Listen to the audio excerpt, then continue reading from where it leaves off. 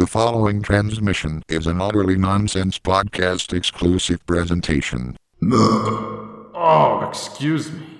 We've been gone a while, not specifically because of anything in particular, just because we kept trying to come up with topics, and we're like, can we talk about this? Well, I don't really know too much about that. Can we talk about this? Well, I don't really know too much. Let's just go to sleep, and, anyway, we're back. Okay, so it is Wednesday, the first Wednesday of September. We are the Utterly Nonsense podcast. Where we sometimes know what we're talking about. But usually don't. So, before we start, wherever you're watching this or listening to this, whether it be YouTube, SoundCloud, iTunes, etc., we do have a number of social media platforms and platforms where we release this podcast. So, if you're listening to us on any of those platforms, please check us out elsewhere. Really, any view helps. So, without further ado, this is Utterly Nonsense. Cue that 8-bit intro.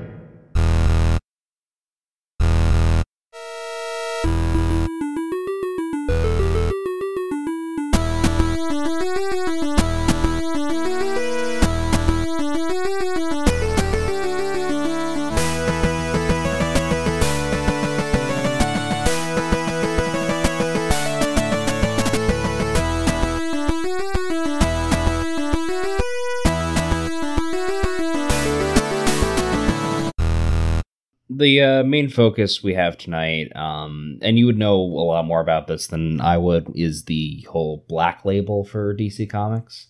Right, so we know with the New 52, which was the reboot that started in 2011, DC was trying to maintain this very strict continuity among all of its titles, so they were trying to keep every single issue of each thing they were printing kind of in the same time frame.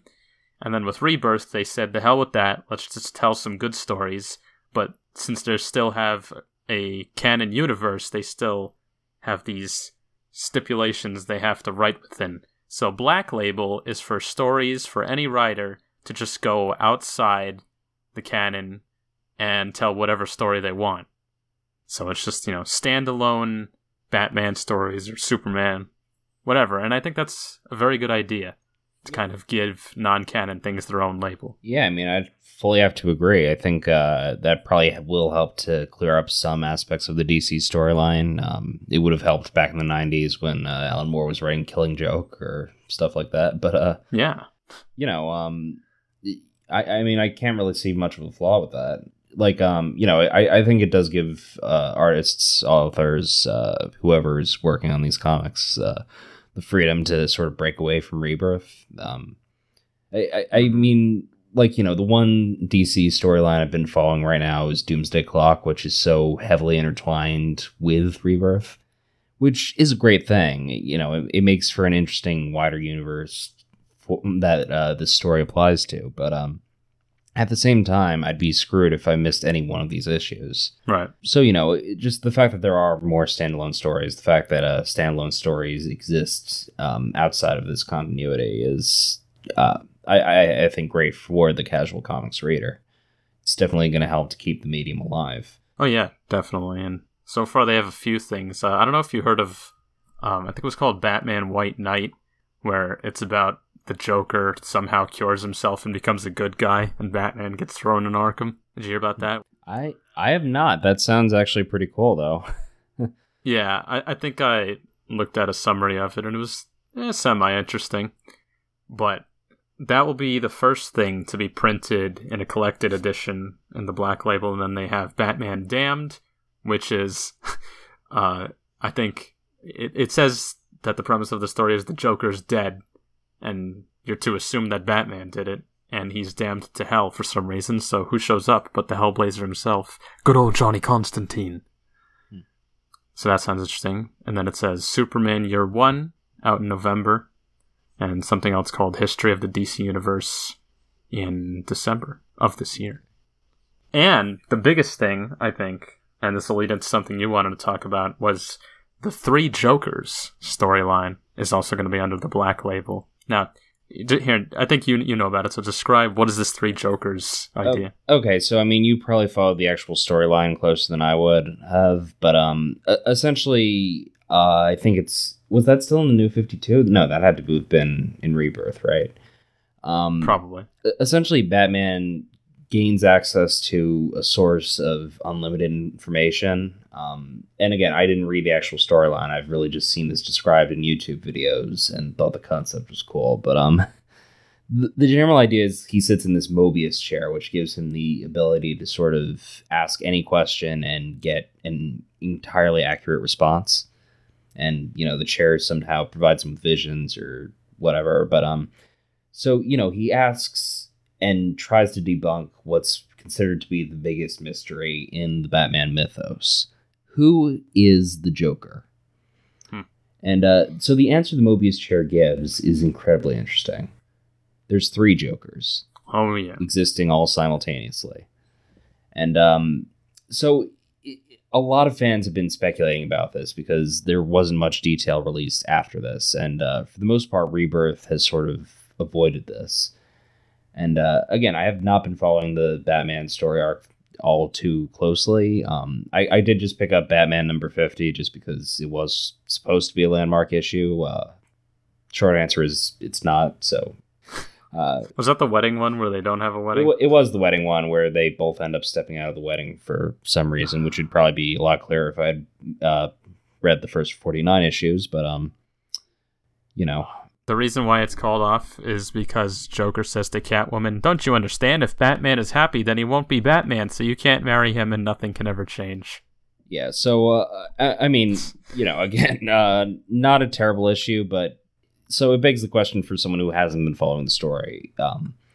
What came of the 3 Jokers?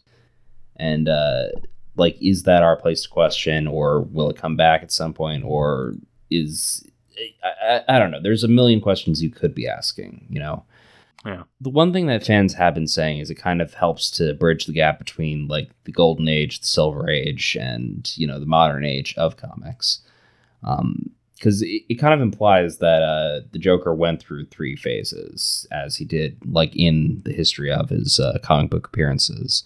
With the Golden Age being the more Cesar Romero-esque, sort of goofy, over-the-top Joker who uses prop guns and shit like that. The second Joker being more Jack Nicholson-like, more clown-like. The third Joker being more the full-blown anarchist, the Heath Ledger. And Jared Leto apparently doesn't exist in this. Well, I think comics-wise, the third Joker would be landmarked in the whole death of the family story. Well, that's what I figured. He has his own face cut off, and it's just kind of a shock horror. So that's what based. Well, that's what I'm wondering. Apparently, that version of the Joker is his main antagonist in Rebirth or New 52. Or again, I get the universes confused, but yeah, I mean, that's probably the creepiest version of the Joker to date. Yeah, definitely. So it begs a couple questions, namely, what happened to the other 2 Jokers while this one was going on? Because it was heavily implied, in Death of the Family, that, Joker, he had not been seen in the years since he had lost his face. So, you couldn't easily be one of the other Jokers running around doing the whole Joker thing and not getting caught. And it just kind of implies that Batman hasn't been fighting them all simultaneously. One Joker isn't off committing crimes while the other Joker's fighting Batman. So it makes for a few interesting theories just from a comic perspective. But at least what I was thinking, and at least what I was getting at in regards to the DC Extended Universe, is that they might be trying to bring in this whole theory. Yeah, because they have so many different... Well, how many movies do they have planned for Joker to be in? Let's start there. So, I mean, that's sort of hard to get at.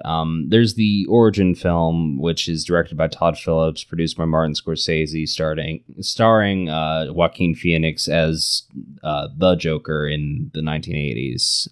And, that's intended to be a sort of Killing Joke-esque origin film. Which, I have mixed feelings on. I think we covered that months ago, when they first announced it. Yeah. I think that was or the very first episode, not counting number 0 of Utterly Nonsense, we actually talked about how Martin Scorsese was producing a Joker film. And I think we had originally, jokingly speculated that Leo DiCaprio was going to be the Joker, which Would have been fun, but I like Joaquin Phoenix. I think is legitimately one of the best actors of his generation. So, how could you possibly be pissed off about that? So that's one of them, and that's gonna be interesting to see. I know, like, it was just a couple weeks ago that Alec Baldwin was cast in the role of Thomas Wayne, only to turn it down like less than 2 days later. Oh, thank God! I would have done. Alec Baldwin is Thomas Wayne. So I do like Alec Baldwin, but apparently they're trying to go for him being more like a Donald Trump-esque billionaire, which is why they cast Alec Baldwin. So I see what they did there. Not just Donald Trump, but like a Biff Tannen-esque billionaire, where he's just an insanely wealthy guy and he's just sort of an ass to everyone. Mm-hmm. And I guess I cannot see him as a Thomas Wayne though. I thought Jeffrey Dean Morgan was fine, but this is for the other movie. So again, the official canon is saying this really doesn't take place in the main DC continuity, and right. At least that's what we're rolling with for now. And we'll get into this in a second why this is important, but so again, there's also a number of films planned with the Jared Leto Joker, who is the main Joker we've seen tied to the DCEU. He's the Joker from Suicide Squad. Unfortunately. Well, you could have mixed feelings about that. Again, we've talked about the problems with Suicide Squad in the past. I really think he gave a fine performance. It's just, first of all, you can't compare him to Heath Ledger, or else, of course, he'll fail. And it was just edited to hell. Which is a major problem. Like, his performance was decent, but the way it was put on screen was the problem, if that makes sense. Yeah. Well, personally, I always compare all the Joker performances to good old Jack Nicholson. Yeah. Well, as far as I'm concerned, Nicholson was a distant second behind Heath Ledger. Not to say he gave a particularly bad performance. I will say, I was never a huge fan of the Tim Burton films. They're great movies. It's just I don't have the same emotional connection I had to the Nolan films. And you know why I do? Because I used to watch Batman the Animated Series, which largely was influenced stylistically by the Tim Burton movies. Yeah, I mean, they even got Danny Elfman to do the theme. Well, I mean, that's as good of a reason as any. Again, animated series I didn't watch until like high school, which admittedly was late for that. I probably should have watched it a lot sooner, but again, I just never had that sort of emotional connection, so I can't really compare it. And I've had a couple additional theories about the whole Jared Leto Joker, based on what we've seen in BVS and Suicide Squad, which again I'll get into in a second. Actually, now is a pretty good time to get into my whole theory. So what I'm thinking, and I haven't heard anyone sort of say this, but it seems pretty obvious to me. And again, there's a few more Joker films, but they all sort of involve the same Jared Leto Joker, so it seems unimportant to cover it. Some of those include a Suicide Squad sequel. Some of those include Harley Quinn spinoff, a Birds of Prey film, which is supposed to center on him. Oh my goodness. So there's a lot there. They apparently don't want Jared Leto's Joker to go anywhere, which leads me to my theory. Well, first of all, we've thrown out the idea, and I think David Ayer sort of denies this, but here's what I'm thinking, and I'd love to see them flesh this out. I think this is the direction they were originally going in. Jason Todd, we know, is already dead in the Batman universe, or in Batman v Superman. We see his suit. It says, "Joke's on you." It's heavily implied that the Joker and Harley Quinn killed him. Yeah, and it comes down to like there's a file in Suicide Squad where Harley Quinn was wanted for the murder of Robin. Oh, really? I did not catch that. Yeah, it's a minor detail, and unless you've seen it multiple times or know what to look for, you're not going to see it. But when they're introducing the character, it's on her personnel file. So here's could also be Tim Drake. Yeah, well, like in Return of the Joker, that whole storyline. Yeah, I know, but I think a lot of people sort of connected it to the whole Red Hood storyline with Jason Todd. He's the most famously dead Robin. So, so what I'm thinking is, the Joker we're seeing, the Jared Leto Joker, isn't the real original Joker. He's one of the three Jokers, and this is how they're bringing the three Jokers in the DC Extended Universe. I'm thinking he might be Jason Todd, that he was so psychologically damaged, so tortured to the point that he sort of emulated his captor. It's like the ultimate form of Stockholm Syndrome. Actually, you know what? That's almost really like the storyline in Batman Beyond Return of the Joker. Return of the Joker. That's exactly what it is. And yeah. So it makes sense. Like, DC's done it before. They could do it again. They know it's a compelling story. There's a lot that could be drawn onto that. And the Batman solo film, like the Matt Reeves, or if he's still behind it, solo film could focus on that whole relationship. It would explain why there's also currently no Robin in the DCU. Like, Batman was so... Like, that could you imagine if he knew that the Joker was Jason Todd? Like, how traumatic that would be, that he would never want to train another Robin just because that's so much worse than him just dying, you know?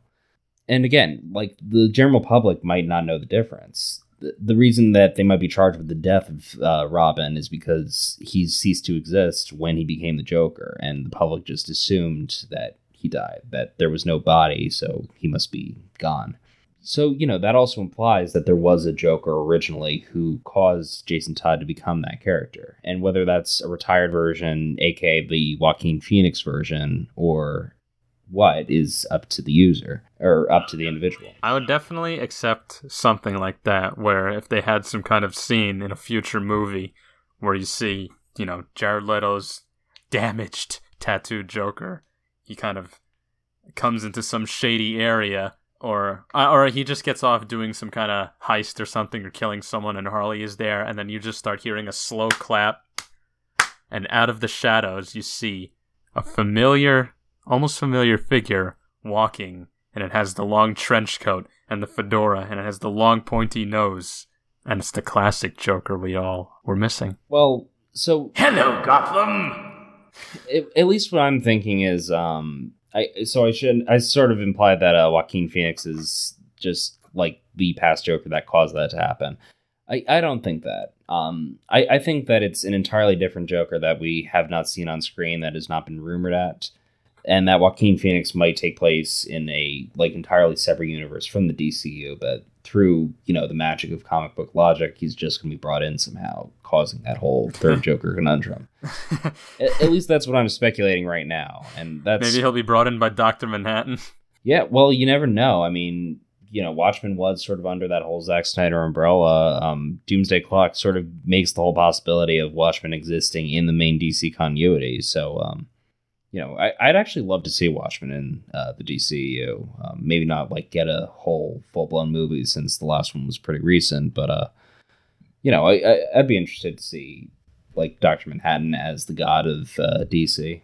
Mm-hmm. So, I mean, that's really all I have to say about the whole three Jokers conundrum. It's, again, pretty early on in the whole speculation for the whole thing. I think that whole theory will become a little more fleshed out once we see Joaquin Phoenix's performance. And once, you know, we see more of Jason Todd, or, you know, Jared Leto's Joker. You know, I almost said Jason Todd there. So, I mean, that's all I really have to say about the DC Extended Universe at this point. Like, you know, I'm thrilled for what we've seen of the future. I just really hope they flesh out, like, that whole storyline, you know? Yeah, if they get that far. I think it's all going to hinge on the next batch of movies coming out next year. Yeah, well, at least from what I can tell, and, you know, this is a little off topic, but I feel like it needs to be said. Aquaman and Shazam both look fantastic. Just based off of what we've seen from the initial trailers, I really don't think they'll disappoint anyone, you know? Yeah. Well, I watched the trailers, and they didn't make me immediately want to just go to sleep or hit myself with the frying pan, so that's a good sign. Yeah, well, Aquaman took me a couple watchings to really get behind, but Shazam just sort of caught me right away. Just seemed like a different kind of superhero movie, which, when it comes down to it, that's what attracts viewers, you know? You want something unique. You don't want to do the same thing that everyone else is doing. Exactly. So that's all I really have to say about the DC Extended Universe. That's all I really have to say about the three Jokers. I just think that it'd be a nice way to bring that whole theory into the DC Extended Universe. It'd be really good fan service. We know how big the DCU is on fan service, so... I'll tell you what, call up Warner Brothers and give them a clue. Tell them, look, you don't know what you're doing, I gotta tell you what you do. Otherwise, you're gonna screw it up again. And we don't want that, do you? Other than Black Label, there's also another older label that most people probably don't know about because they're not as big as experts as we are, of course. is DC's Milestone label. Now, Milestone, for those who don't know, I'm not going to even say when it started because I'll just get the date wrong, but I knew it was a thing in the 90s at some point where it was mainly a venue for writers to create all of these different kind of minority characters. So, you had black ones, you had Hispanic characters, kind of like what Marvel was trying to do now, except instead of forcing it on the main continuities, they had their own entire label for it where the characters can stand on their own and take the test and see if they would catch on.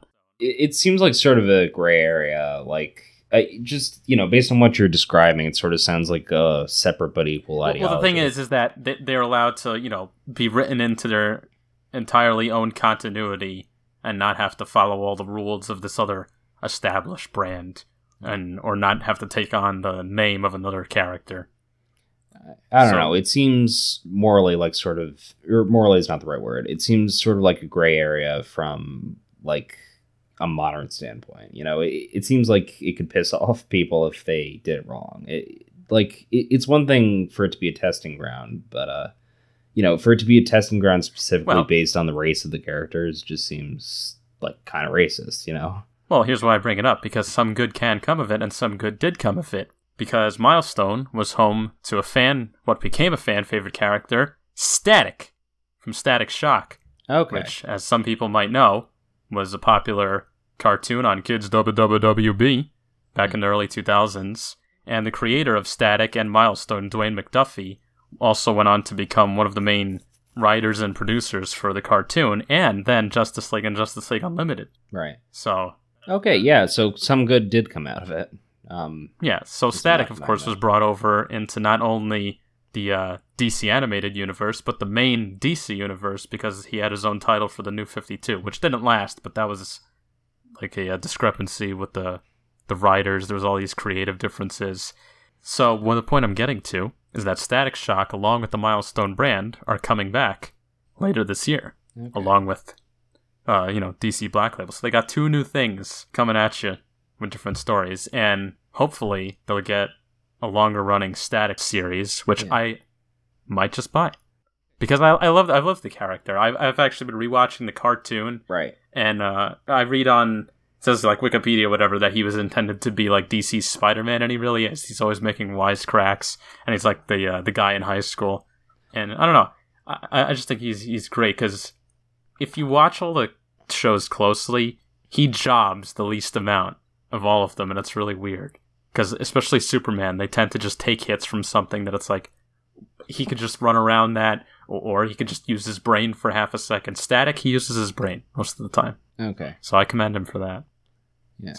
Yeah, it's a nice touch. The thing I will say, first of all, like, as soon as DC Universe comes out, which I think from the time we're recording this is only like a week and a half away, so that's something to look forward to.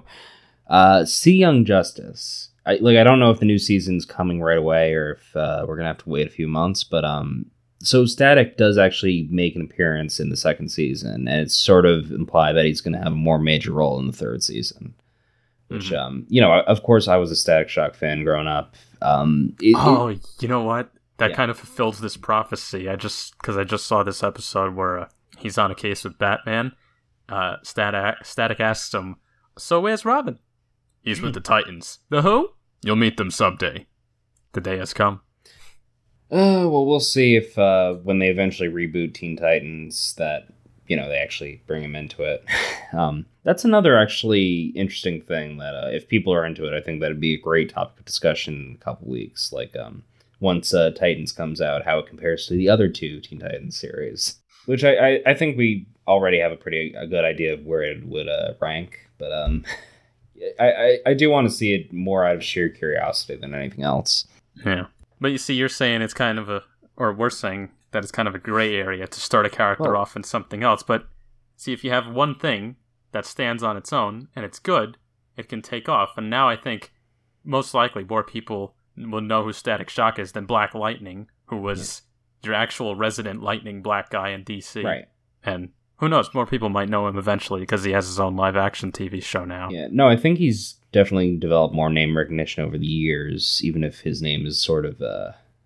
It's sort of reminiscent of, like, blaxploitation. He's like the blaxploitation superhero. But, Well, like the like Luke Cage is to Marvel. Yeah, basically. It's like that era of 1970s cinema that sort of focused on like just making black people their own sort of stars while also just being incredibly racist in the process. And for whatever reason, no one seems to call like that era of cinema out.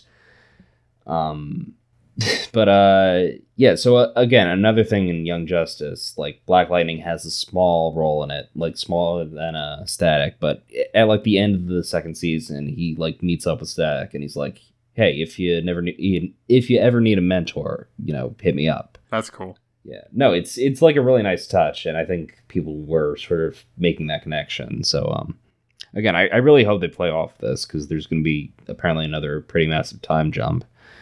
But in other words, just watch Young Justice, because it's legitimately one of the best DC cartoons really ever, but produced at least within the last decade. So yeah, check it out. And they're putting all the seasons on their own Netflix now, right? Is that open yet? Again, week and a half, something like that. DC Universe, yeah. So again, as that approaches, I think we'll talk a little more about that. Without further ado, fuck Batman. Oh wait, no, we did that already. This has been the Utterly Nonsense Podcast. As I said in the beginning of this episode, you can check us out on YouTube, SoundCloud, iTunes, a number of other podcasting platforms. Chances are, if you're on one of those other platforms aside from Spotify, you can find us. Yeah, Spotify. What the heck? Yeah, like we've seriously been waiting. Like our things. It was. I don't know how many it's been months a few months. Like it's been at least a couple months since we submitted the podcast to Spotify, and they still have not gotten back to us. But God, they're working on it. Yeah, patience. It's almost like they don't want a free podcast on their platform. I know, right? Yeah. We have so many viewers to bring to them. Yeah, so many dedicated, loyal, great viewers. No, instead they just went with Amy Schumer. Okay, so without further ado, I'm CJ DeLeo, joined as always alongside John Kaggs. Of course. This has been the Utterly Nonsense Podcast, where it's not news, it's nonsense. I put a shock to your system.